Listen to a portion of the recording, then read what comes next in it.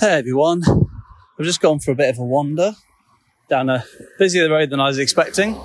I'm recording this on Freedom Day, whatever that means, and it's a bit odd, isn't it? I'm not really entirely sure what the difference is from yesterday or any other day really, apart from obviously lockdown was a bit different, but a lot of people I've seen are wearing masks. I've not actually been to a shop or anything yet, so I'm not seeing what it's like inside supermarkets, but certainly in terms of corner shops and in the street, it looks like it's a normal day. But there's some people wearing masks even outside. Anyway, we'll see what it's like when I go into the shop later. But I thought I'd just do a quick little recording just to talk about what I'm up to, really. So I'm going to be completely honest in this recording as well, because I think it's the best way to be. I've just started doing a boot camp session at the gym on Sunday last week and again yesterday, and I can confirm that the DOMS pain today on this Monday, obviously you're hearing this on the Tuesday, is nowhere near as bad as it was last week. Hopefully by the time you're hearing this, it's gone completely. I've got a few aches on the top of my thighs, but that's about it. Last week it was agony, and I started the fast in real pain, thinking this isn't good.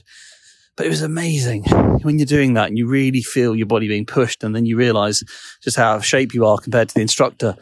Now, I've been going to the gym for 3 months now, since the lockdown 3 ended. I think it's number 3. And I've been doing weights. I've been really enjoying it, actually. But Mark Brereton said something to me in the podcast, and I think it's definitely true. He said, you need to do exercise for a certain period of time, and you've got to consider, things like push-ups and burpees and those things, where it's your body weight you're pushing against. And that's a good way to train for a certain amount of time. So I just thought, you know what? That's what the boot camp is. Apart from the barbell work, it's also things like, doing exercises and push-ups, burpees, all that stuff. Core work on the floor, on the mat, doing crunches. So why not? And every time I've done it, 2 times now, every time I've done it, I've come away with my body quivering, thinking, what have I done? I've broken myself in some way. This isn't good. But I think Sunday session was easier than the Sunday before. And I'm hoping that by the time I do another one in the week, I'm going to try and do 2 a week now, that it should be a little bit easier again as I get a little bit stronger. The amazing thing is, the guy who runs it is called Victor, and I was a bit confused on the first time because he said, "Oh, you must be Dan." And I thought, okay, he knows my name, must be a small class. What I didn't appreciate was I was the only person in the class. So it was more like a personal training session, really, with him. And, he's like, "Dan, do this. No, that's not good. Get your technique better." "Okay, Victor, okay." And he sort of drilled me. And then yesterday it was just him and I again. And he said, "I'm improving already," which is great. So I'm going to keep it up because, a bit like Asima Hotra says with regards to the 21-day immunity plan, it takes 3 weeks, 21 days to really sort of form a habit and for that habit to really take. So if I can keep going to this class and get into regular slots, hopefully one of the other slots will be with some other people. I can get a bit of a community feel as well where, you're turning up with your friends. Then I think it'd be really good for me. So that's what I've been doing this week. Last week we had the fast as well, as I mentioned earlier. And, so it was going really well on day one. It was quite muggy, wasn't it? Quite humid. But I wasn't at all hungry. In fact, I'm doing this now at 4 p.m. on the Monday, and I haven't eaten since yesterday. I'm not remotely hungry. I don't find hunger as an issue when you're doing low carb. However, then the next day I had the most horrific migraine. And I mean, the worst I've ever had ever. And that was awful. I was vomiting. I tried to take salt in, but I couldn't.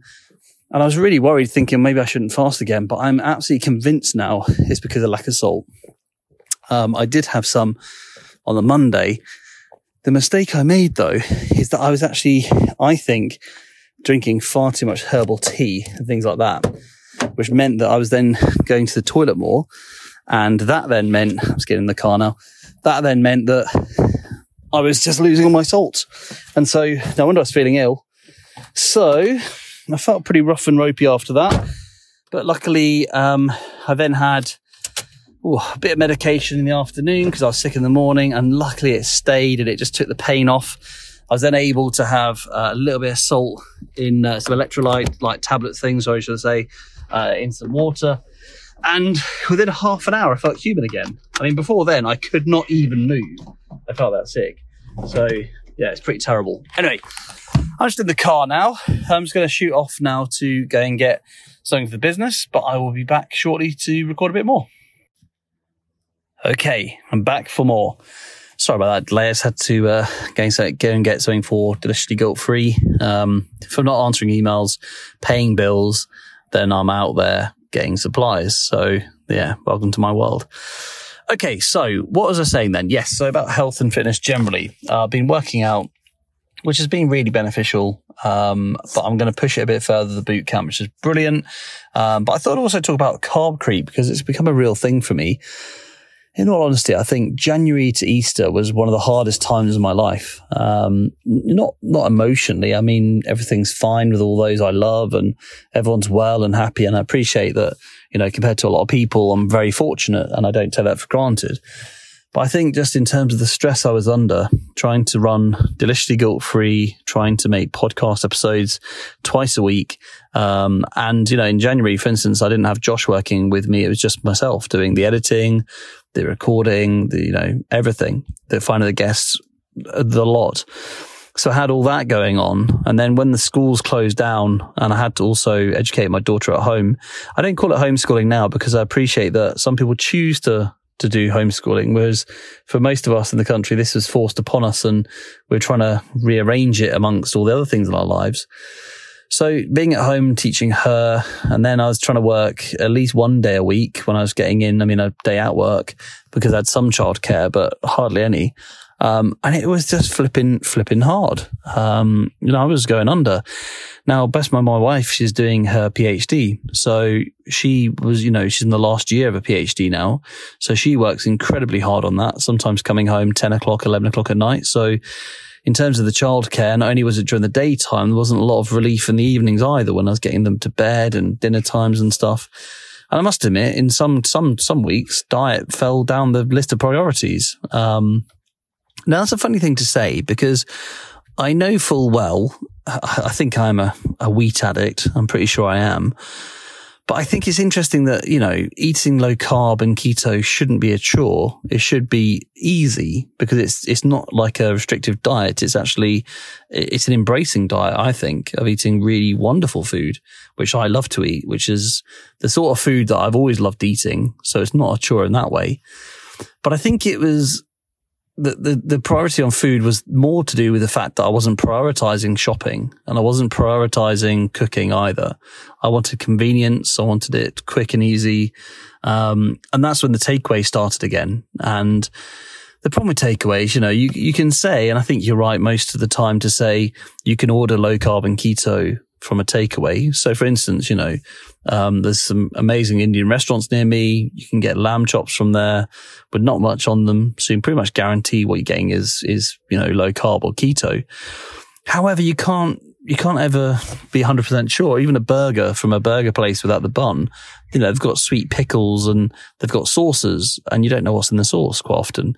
You have a curry which you think will be completely fine. And it turns out it's not because it's got sugar in it. So I think, that was happening. Now, when that happens, you then start becoming a bit more dependent on, well, I'm just going to call Deliveroo and get an order here. It's simple. It's done. And then I can spend that time working because I'm not working during the daytime. And then I started putting on weight. Now, I don't measure myself or weigh myself, but I knew that my body was changing and I didn't feel comfortable with it at all. But I was just so tired all the time. You can't work at night, educate a child by day. And by the way, my daughter is 5, so she was only in reception at the time. Well, she's in reception now. We're talking about she's in the last week of school.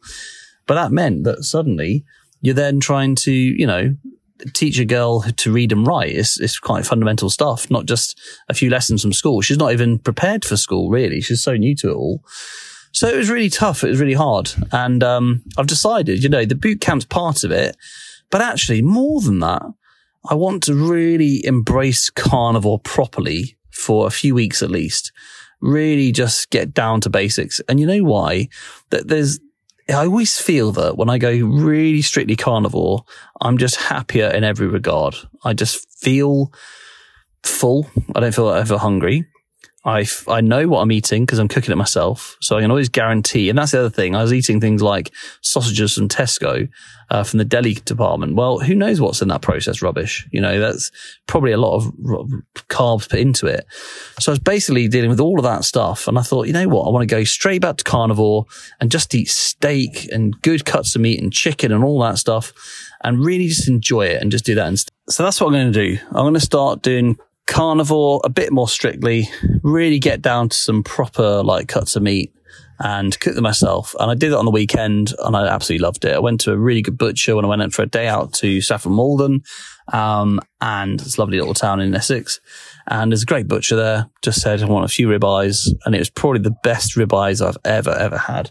So I would definitely recommend go down the carnivore route for anyone who wants to really kickstart their keto journey and get into like a deeper form of ketosis. And with regards to the carbs, you know what? Carb creep's there. You know, you just get something like a cheesy bite and it's got blooming breadcrumbs and rubbish on it. So, you know what? I want to get rid of all that stuff. I want to go straight back to like, you know, meat and the good stuff. And that's what my plan is. And, you know, I think that with a bit of boot camp should be good for my soul as well as my body. Right, everyone, I'm going to go now, but I wish you all a lovely week. I don't know what's happening next Tuesday yet, but we are probably going to have, if not next week, the week after, Katie Caldaisy on, doing some cooking show stuff with me. So that'll be exciting. And then after that, Nicola Howard I'm really pleased to say she said that she would come on the show and do a series as well. So I'll share that with you. Right, guys, have a great week and I'll speak to you soon. Bye.